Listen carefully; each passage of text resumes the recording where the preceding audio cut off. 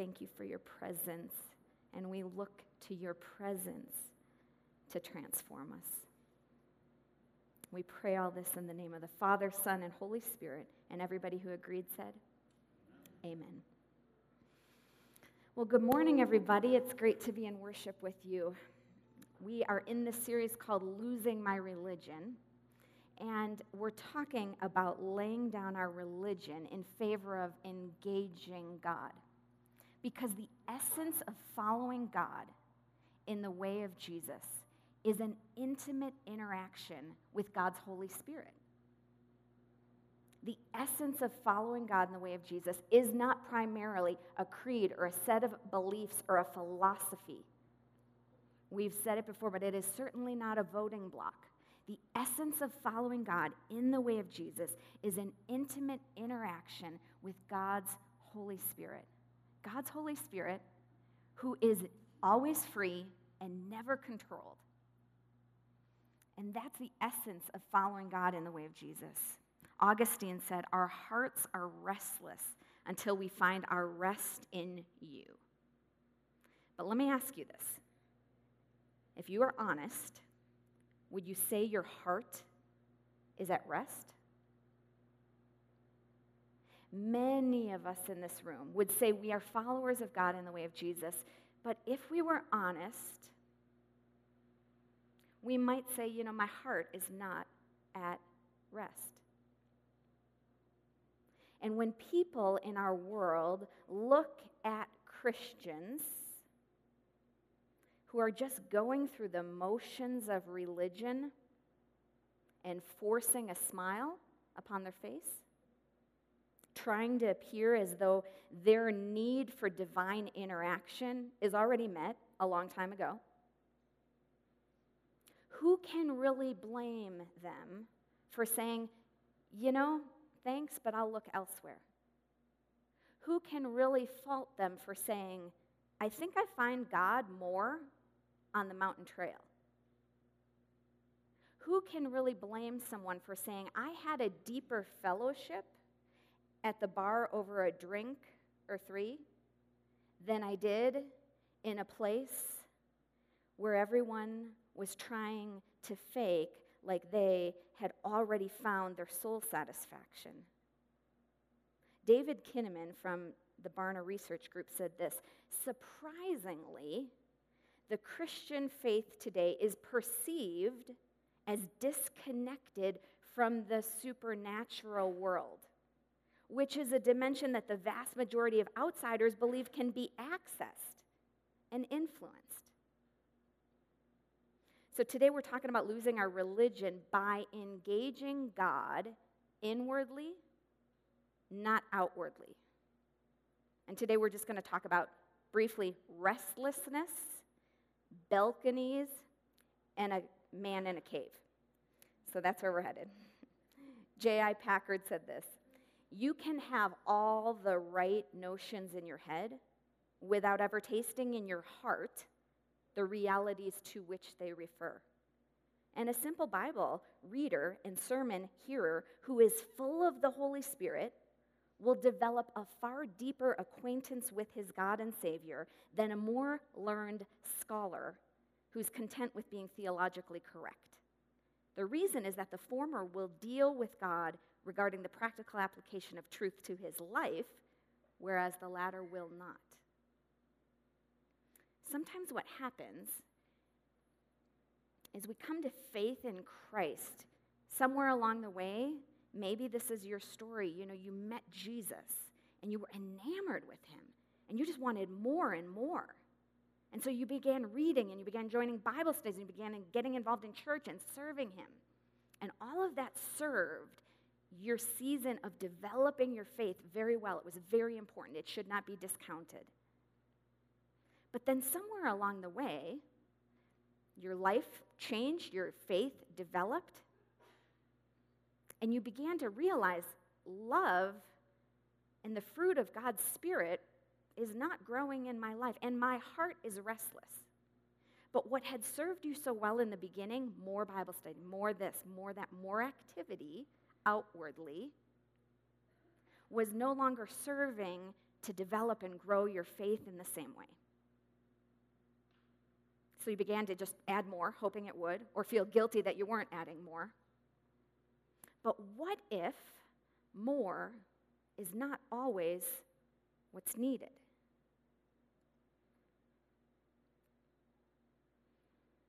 Kingsley Manuel said this: Bible study without Bible experience is pointless.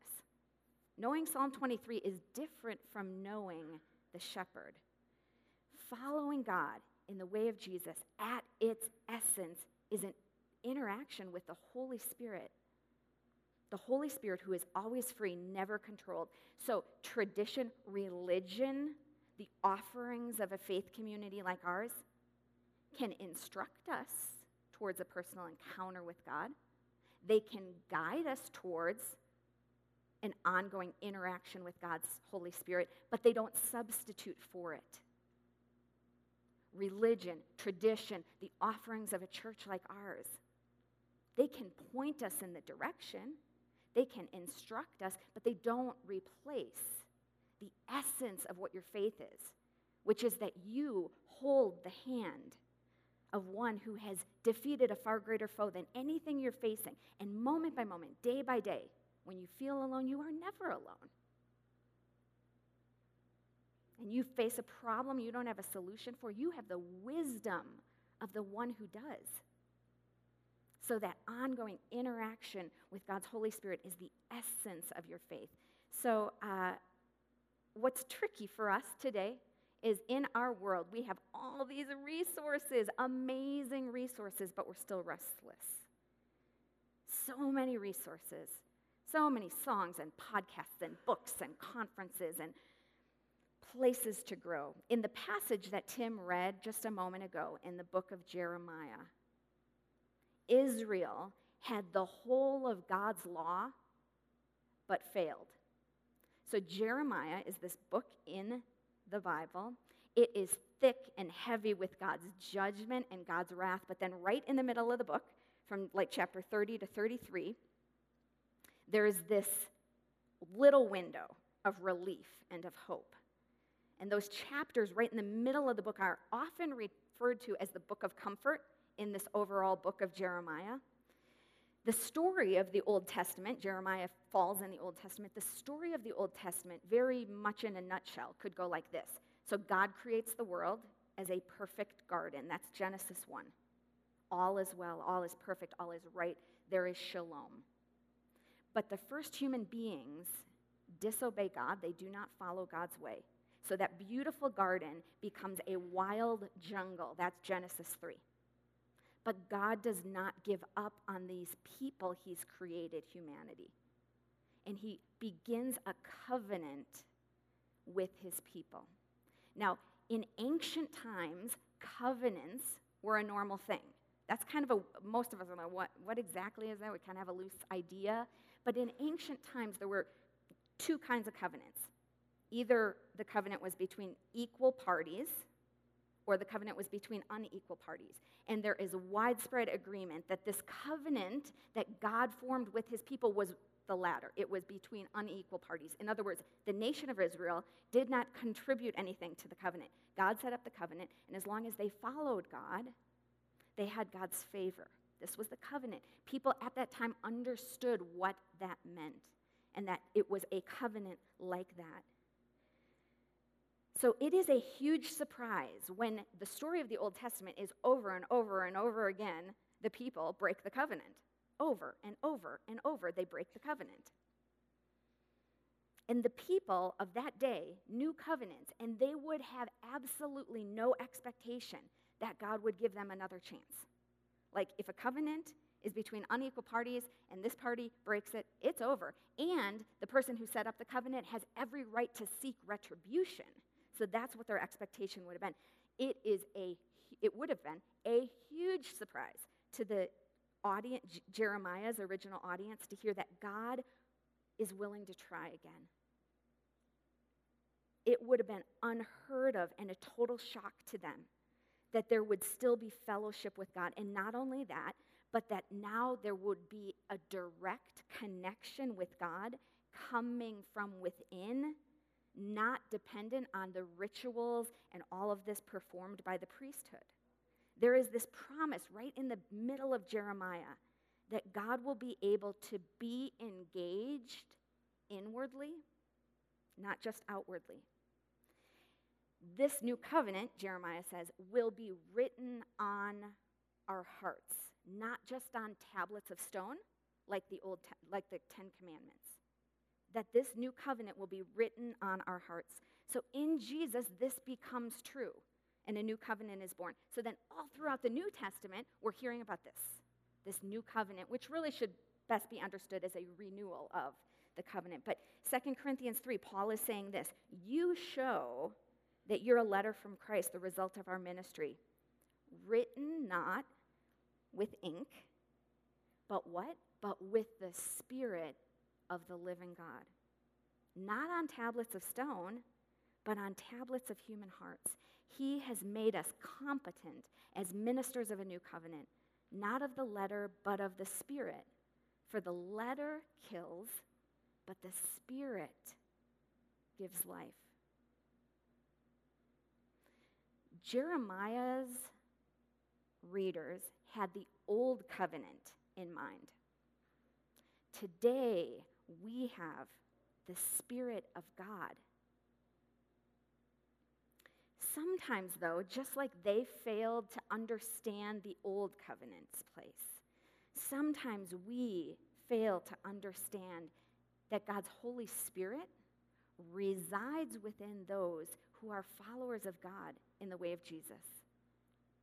And so we get busy outwardly and neglect our interior lives. Sometimes, rather than engage God's Spirit inwardly, we get busy for God outwardly, and we don't ever see our hearts at rest. So just to illustrate this, anybody ever been to New York City on New Year's Eve? We did that together, yes. Anybody else? You only do that once, right? You only do that once, yes. Remember Y2K? Some of you were alive for Y2K. 1999 turned the year 2000, and for history lessons' sake, there was a lot of anxiety in our country at that time because the old computers were going to go from 1999 to 2000, and there was fear that financial institutions were going to crash and banks were going to, the end of the world was coming. So people were stockpiling food and going off to their cabins in the woods. But Tim and Kirsten, who's here, and a few others of us, we were young, not easily given to fear, so we hopped in our cars and went to New York City to be in Times Square for Y2K. And when you do that, you get blocked into a block. Like the police say, okay, you entered that block, that city block, and you have to stay there for several hours. Like if we got there more than 8 hours in advance, you're standing in one block and you cannot leave the block. So the way they kind of control it for safety. And I remember standing in that block, and you're celebrating with, okay, countdown with Argentina. Now let's count down with this other country every hour on the hour till it's New York's ball dropping. But I remember standing down in the street and looking up and seeing people on balconies. They were there to celebrate New Year's, but they were having a very different experience from the balcony. Okay? So from the balcony, they could look down on us, and they could look and they could say, wow, I wonder how those people are going to get food and water. They could look down on us from the balcony, and they could say, wonder where those guys are going to go to the bathroom. They could look down on us, and they could say, I wonder are those people's legs getting tired? I bet they wish they would have brought their camp chairs. Okay, J.I. Packer, in his book, Knowing God, talks about this balcony street comparison, because from the balcony, all of those questions are very theoretical. We, on the street, were asking those exact same questions, but it was very practical. Okay, so the same can be said of theology. Sitting in the balcony, you might say, I wonder, does original sin exist? And have a debate about that, theoretically. On the street, you know sin and shame from your own life, and you're wondering how you can overcome it. From the balcony, you say, how can God be three persons in one? And all the questions surrounding that. But from the street, you're saying, how can I learn to follow and love and trust these three persons who have saved me? I mean, from the balcony, you might say, like, does evil really exist? Is evil a thing? From the street, you know it is. And as it comes into your life, you go, how am I going to deal with this? One is very theoretical. One is very practical. So let me ask you this. Have you been living your faith from the balcony or from the street? Walking with Jesus is meant for the street. There's your outward life that everybody sees. And then there is your inner life that people do not see directly, but is so important. Scripture says that out of the overflow of a person's heart, their mouth speaks. And Jesus was often frustrated with the religious leaders of his day because they were so focused on the outward life while neglecting the inward life. One time he said this in Matthew 23, "Woe to you, teachers of the law and Pharisees, you hypocrites! You clean the outside of the cup and dish, but inside they're full of greed and self-indulgence. Blind Pharisee, first clean the inside of the cup and dish, and then the outside also will be clean. Woe to you, teachers of the law and Pharisees, you hypocrites! You're like whitewashed tombs, which look beautiful on the outside, but on the inside are full of the bones of the dead and everything unclean. In the same way, on the outside, you appear as people as righteous, but on the inside, you're full of hypocrisy and wickedness." We are made for intimacy with God. And you can be adopted into the family of God, but not experience your adoption. You can be adopted into the family of God, but not experience your adoption, because the experience of being a beloved son or daughter of God is a work of God's Holy Spirit in your life. Through Christ and justification, we are saved. Through God's Spirit, we experience our salvation. We experience our adoption, our belovedness. We don't earn intimacy with God. We don't have to perform to get the Holy Spirit's involvement in our life. The Spirit moves freely. The Spirit of God is like a free-flowing river that we surrender to. What does religion do? Religion stands in a dry canal where God used to flow, where God's Spirit used to flow, and religion demands that God move there again at the same rate, the same volume, the same force that he did before. Religion stands in a place of control and says, God, you got to move here again because you did in the past. God may move there again. God may not move there again, because God's Spirit is a free-flowing river that we don't control, but that we submit and surrender to. Last thing is a little story. Once upon a time, there was a monk who was living in a cave, and there were 3 guys who were thinking about becoming monks, and they wanted to go visit this monk they'd heard about in the cave. So the 3 guys travel out to the desert. They go to visit this monk in the cave. And for the first hour, 2 of the 3 monks are peppering this monk with all these questions. What's your prayer life like? What are your daily disciplines? How do you know God? Tell me about why you chose to live in a cave. They're asking. And the third guy is just quiet. The whole time he's just quiet.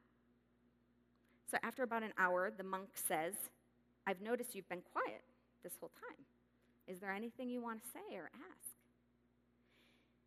And that third man says, no, just being in your presence is enough. Just being in your presence is enough. That is my vision for you and for me. That we would so develop our relationship with God that people could say of you, you don't have to do anything. You don't even have to say anything. Just being in your presence is enough. Because when I'm in your presence, just like in the presence of God, I know I'm fully loved, fully accepted, no fear of rejection. Just being in your presence is enough. Do you know how that type of person is developed?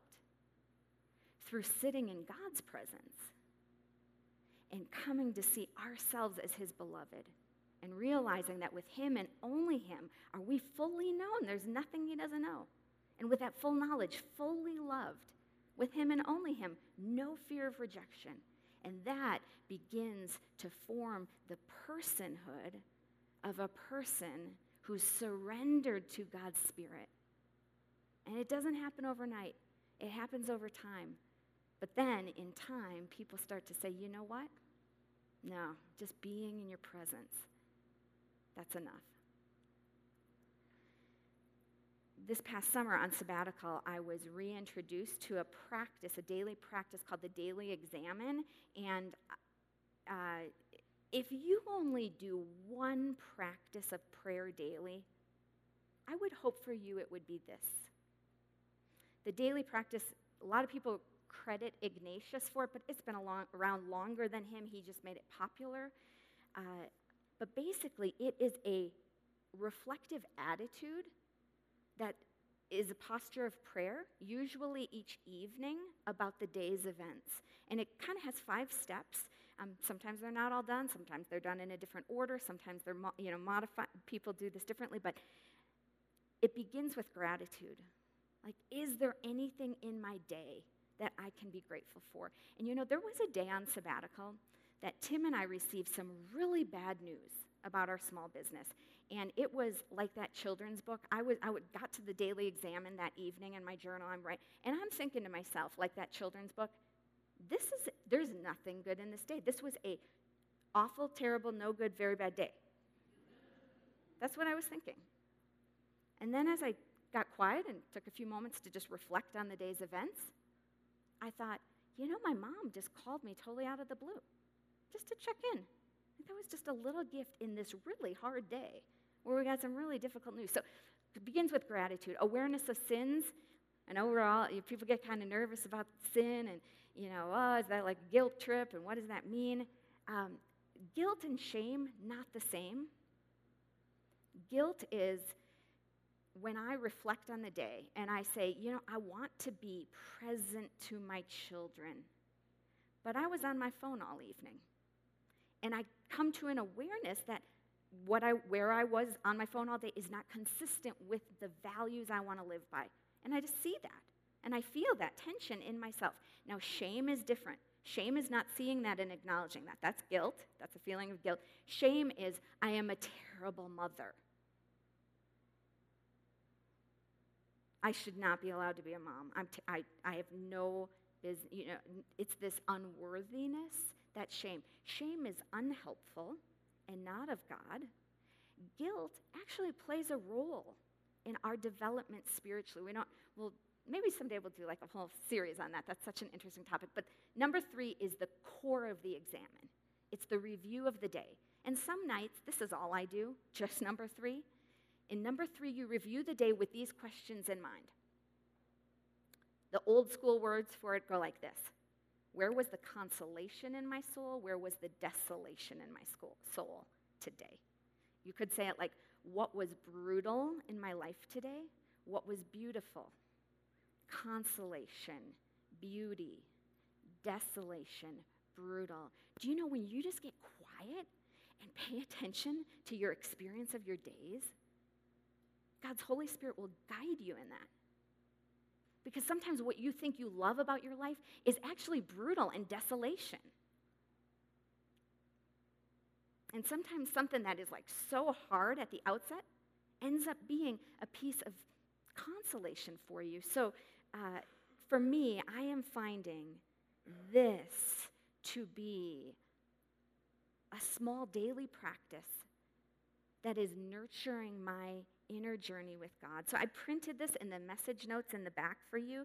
And if it would be meaningful to you, pick one up. Try it out this week. I would love to hear how it goes for you. This is one simple way that we can begin to develop our interior lives with God. Let's pray together as we close. Lord Jesus, thank you for this start of a new week. We're glad that by your grace, we get to start again. That yesterday is finished, and tomorrow has not yet come, but today is the day you've made. Today you are present. Today is what is real right now. And God, we know we may face challenges tomorrow, difficulties ahead, that we don't have solutions for right now, but God, we know that there are solutions we can't even see that you have. And you've shown us, God, what is good, what's required of us to do justice, to love mercy, and to walk humbly with you. So help us as we make our focus today and the week ahead, keeping our faces in your face. We pray all this in the name of the Father and the Son and the Holy Spirit. Everyone who agreed said, amen. Well, we celebrate two sacraments here. Baptism, which we saw earlier, which is this one-time event of acknowledging our adoption into the family of God. And then communion, where we weekly come to the table to receive from God what we need to live the life that he has called us to. And so in coming to communion,